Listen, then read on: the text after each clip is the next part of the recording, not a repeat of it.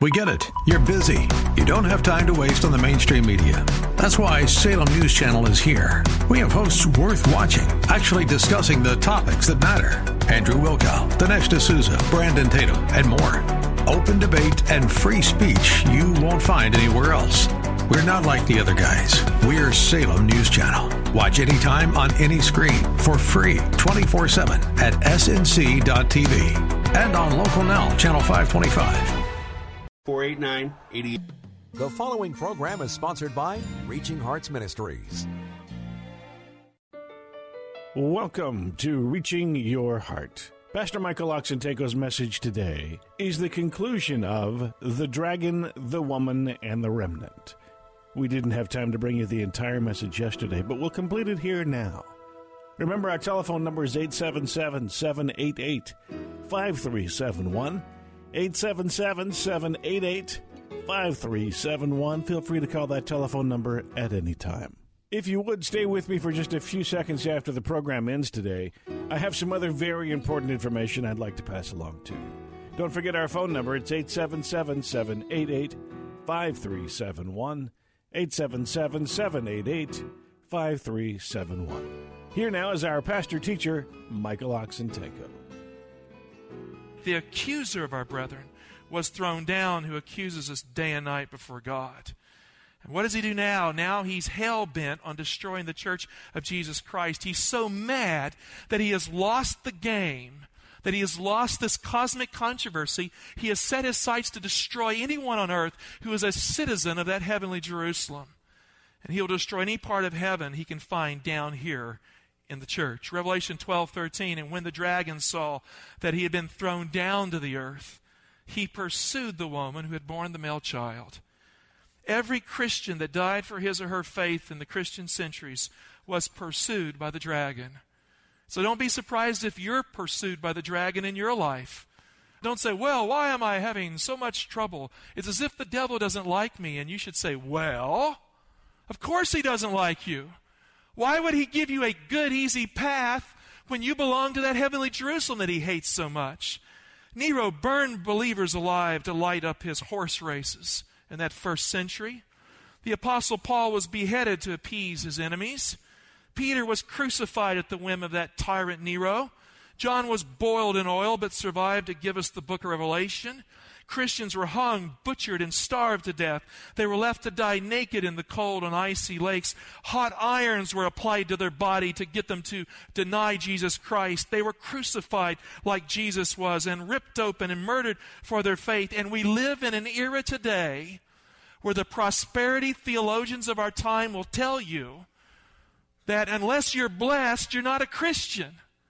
None of these people would have qualified as Christians in this modern mess of theology, prosperity theology. It says you have to be blessed to be a believer. It is a satanic delusion. Friend, if you follow Jesus, the dragon will focus his anger on you.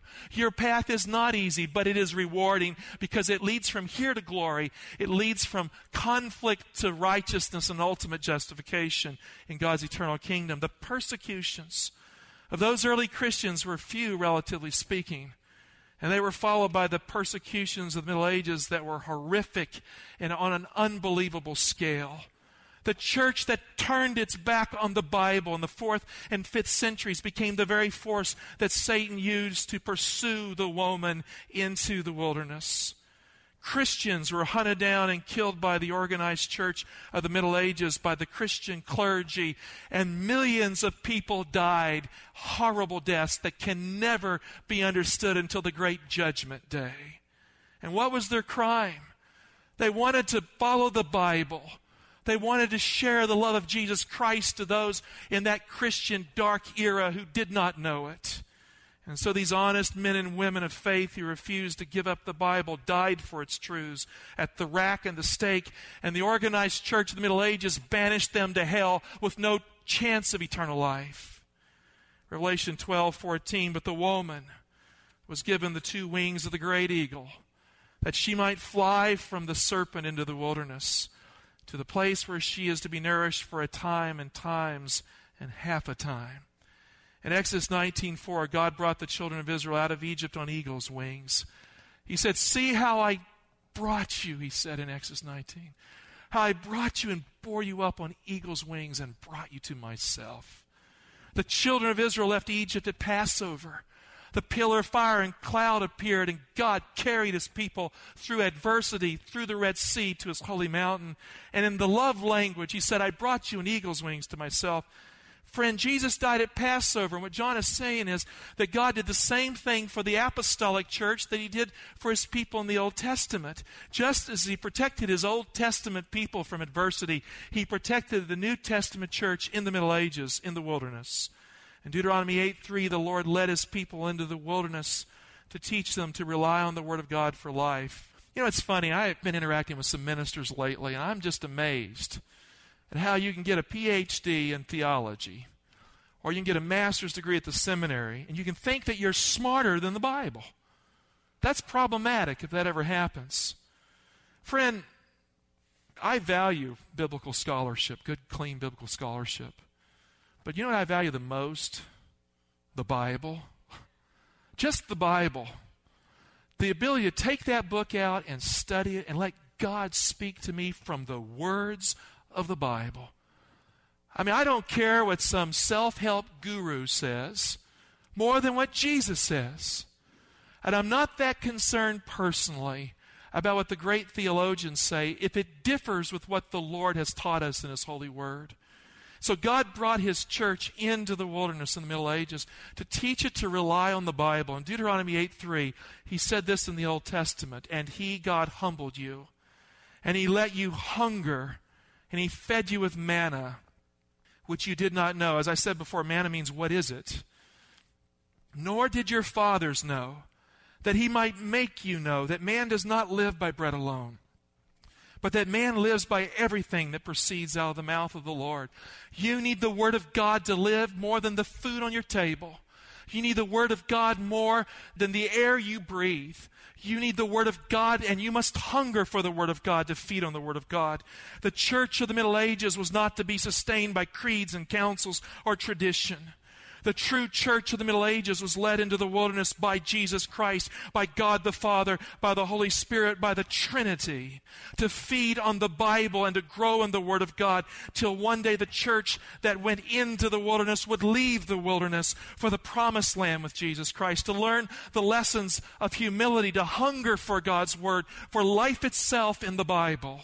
And when the church had learned that lesson, God would bring it out of the wilderness to unleash it on the world, to prepare the world for the second coming of Jesus Christ, a church on its way to the glorious promised land.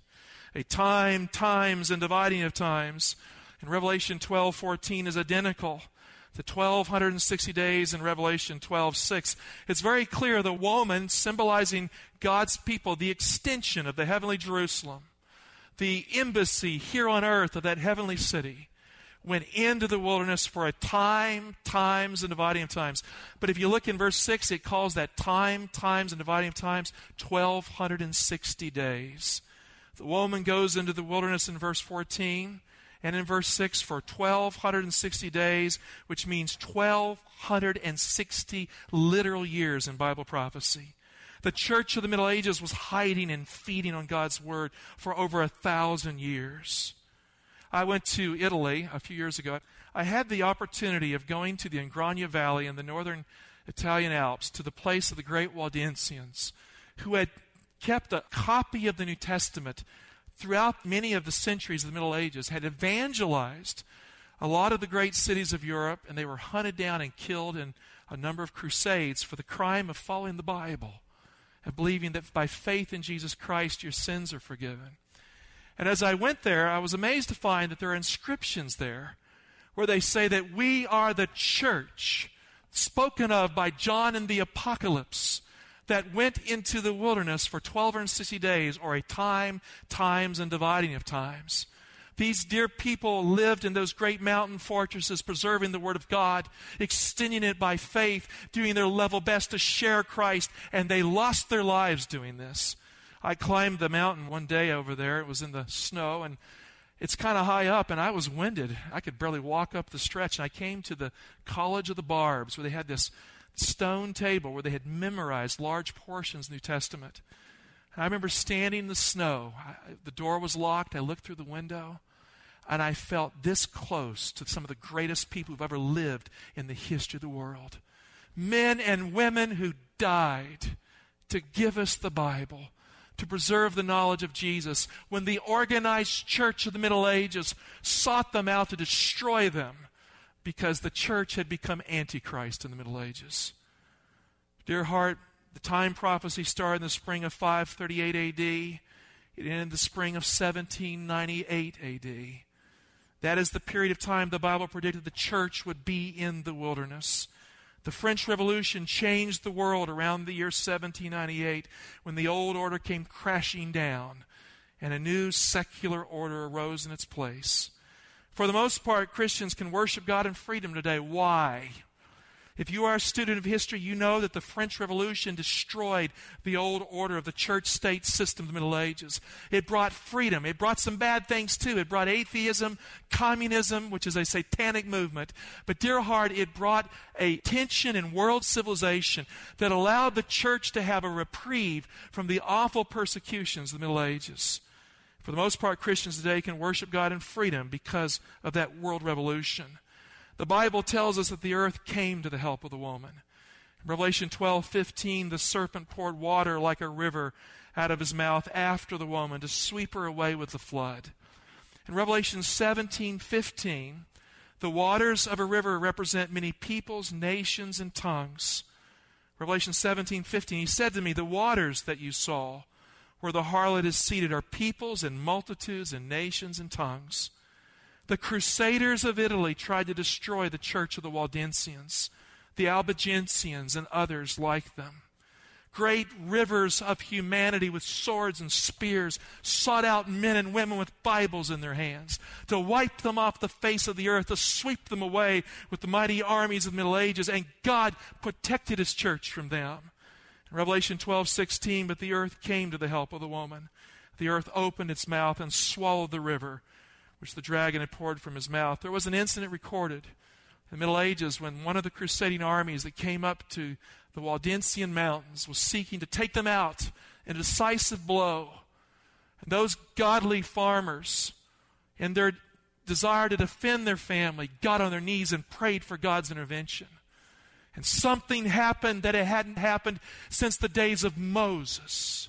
A pillar of cloud appeared in the sky, and it settled in the mountain passes and created terrible fog and confusion for the armies that were coming. The same cloud that had led the mighty Israel of God in the Old Testament was there in the wilderness to prevent the Waldensians from being wiped out in a single day by a decisive blow.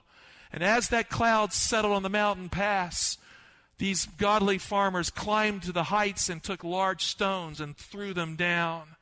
And confusion followed, and those armies dissipated, and the dead lay below, and God had delivered His church in the wilderness like He had in the days of Moses.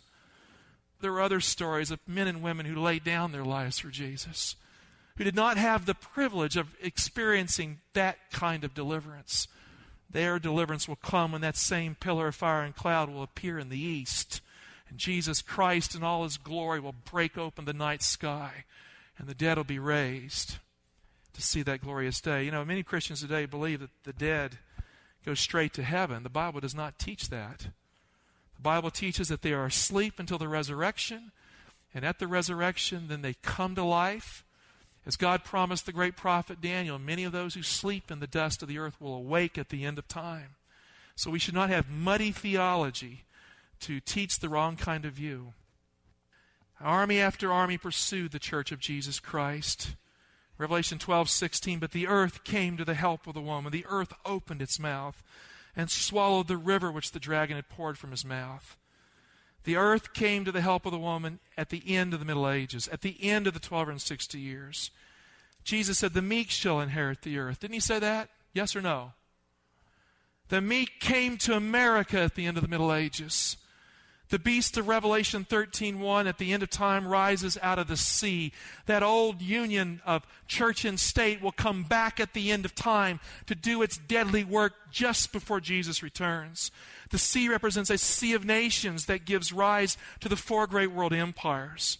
In Isaiah 57:20, the prophet says, the wicked are like the sea. They rest not, they stir up trouble. You don't have to guess where the great global conflicts came from. They came from Europe, from the old world, where the sea of nations is found.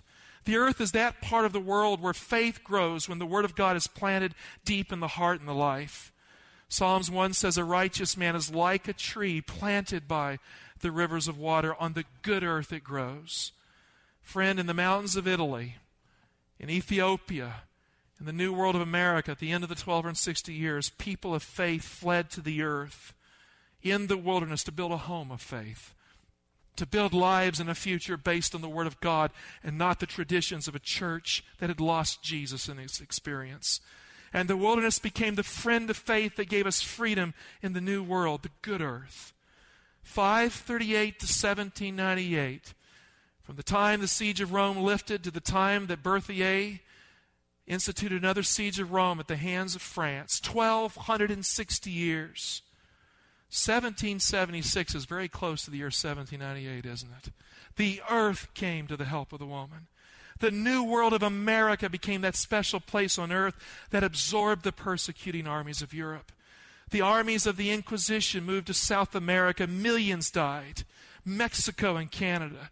But North America became that special place where the persecuted men and women of faith could find a home for faith and freedom, where they could get on their knees and they could live a life and tell their children about the truths of God's Word and not die in the flames. Our pilgrim fathers came here to worship God on holy ground, the good earth, North American freedom.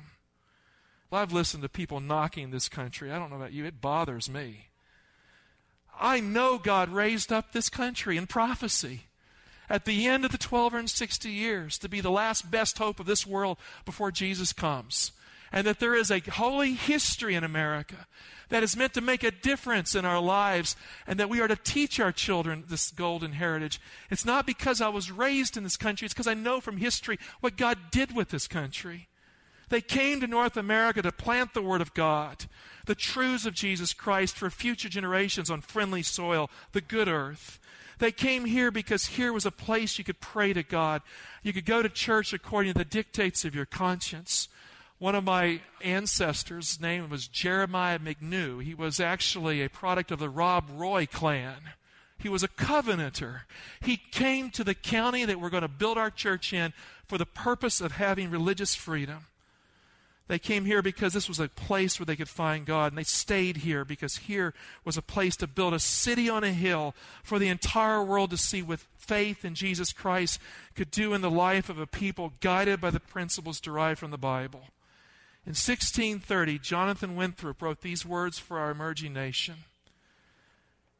The Lord will be our God and delight to dwell among us as His own people, and will command a blessing upon us in all our ways, so that we shall see much more of His wisdom, power, goodness, and truth than formerly we have been acquainted with.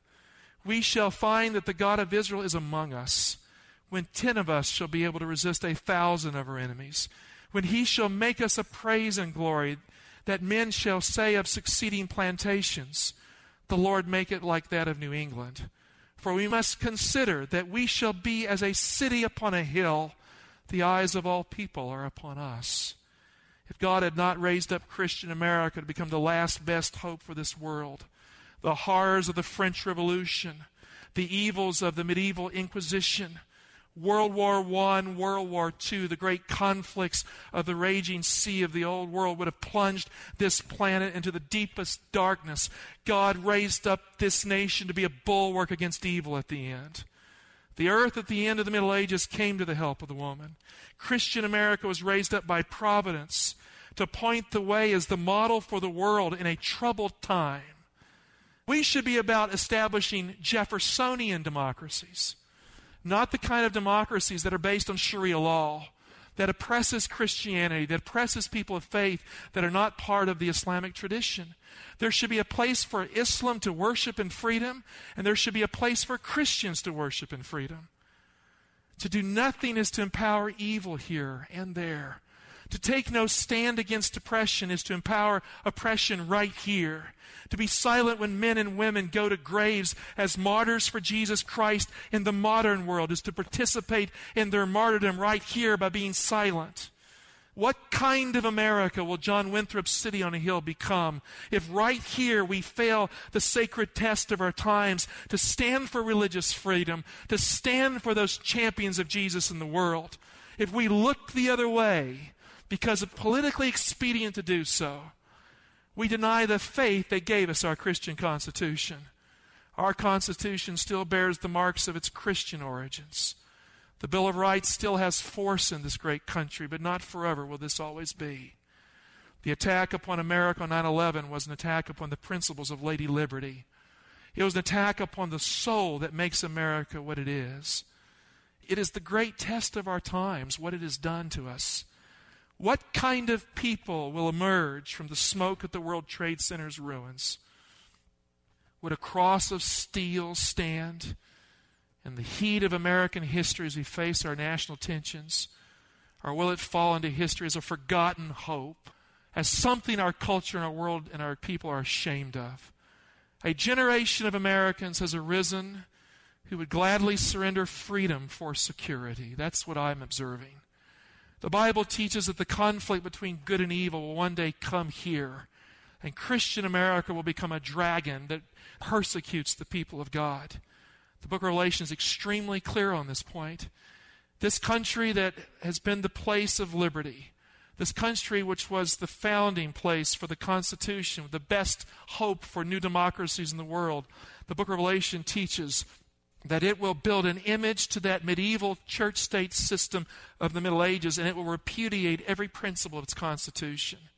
The mark of the beast issue, friend, in Revelation 13, following Revelation 12, will start right here in Christian America. It is a beast that comes out of the good earth, that it builds an image to that beast and institutes the mark of the beast.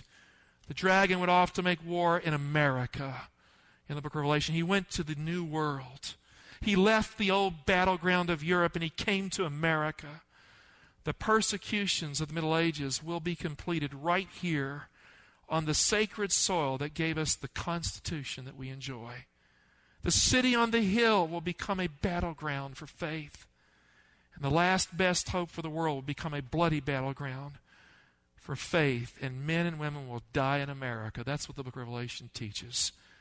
In New York Harbor stands a lady with a timeless truth whose time may pass very soon on the good earth that came to the help of the woman at the end of the Middle Ages. The terrorist attack on New York City was an attack on faith in America.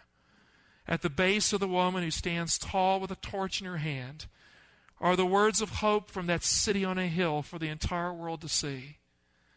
Give me your tired, your poor, your huddled masses yearning to breathe free. The wretched refuse of your teeming shore, send these, the homeless tempest-tossed to me. I lift my lamp beside the golden door. There will be one day a clear delineation between good and evil in this country. Blood on the stars and stripes will be found when the devil's battleground becomes Christian America. Lady Liberty will weep again at the golden door. Revelation 12:17, and the dragon was wroth with the woman, went off to make war with the remnant of her seed, which keep the commandments of God and have the testimony of Jesus Christ. Dear Heavenly Father, there are people here who struggle for faith in their life. The enemy that tried to destroy the Bible, that tried to destroy those godly Christians that became a remnant in the Middle Ages, is out to destroy the life that wants to study the Bible and to follow its truths today. Father, may you strengthen every person here. Father, may the tension of prejudice be set aside.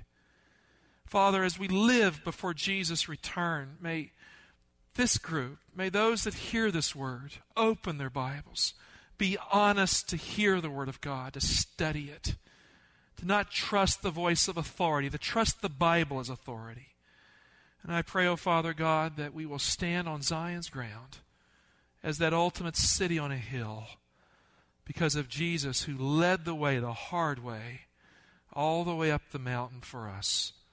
Bless your people. Hold them in Jesus. True to the Bible.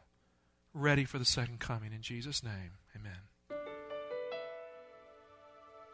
Thanks for listening today. There you have it, today's broadcast entitled The Dragon, the Woman, and the Remnant. We completed this message today, but due to our time constraints, we were not able to complete it previously. Don't forget our phone number if you have any questions about this broadcast or this ministry. It's 877-788-5371, 877-788-5371.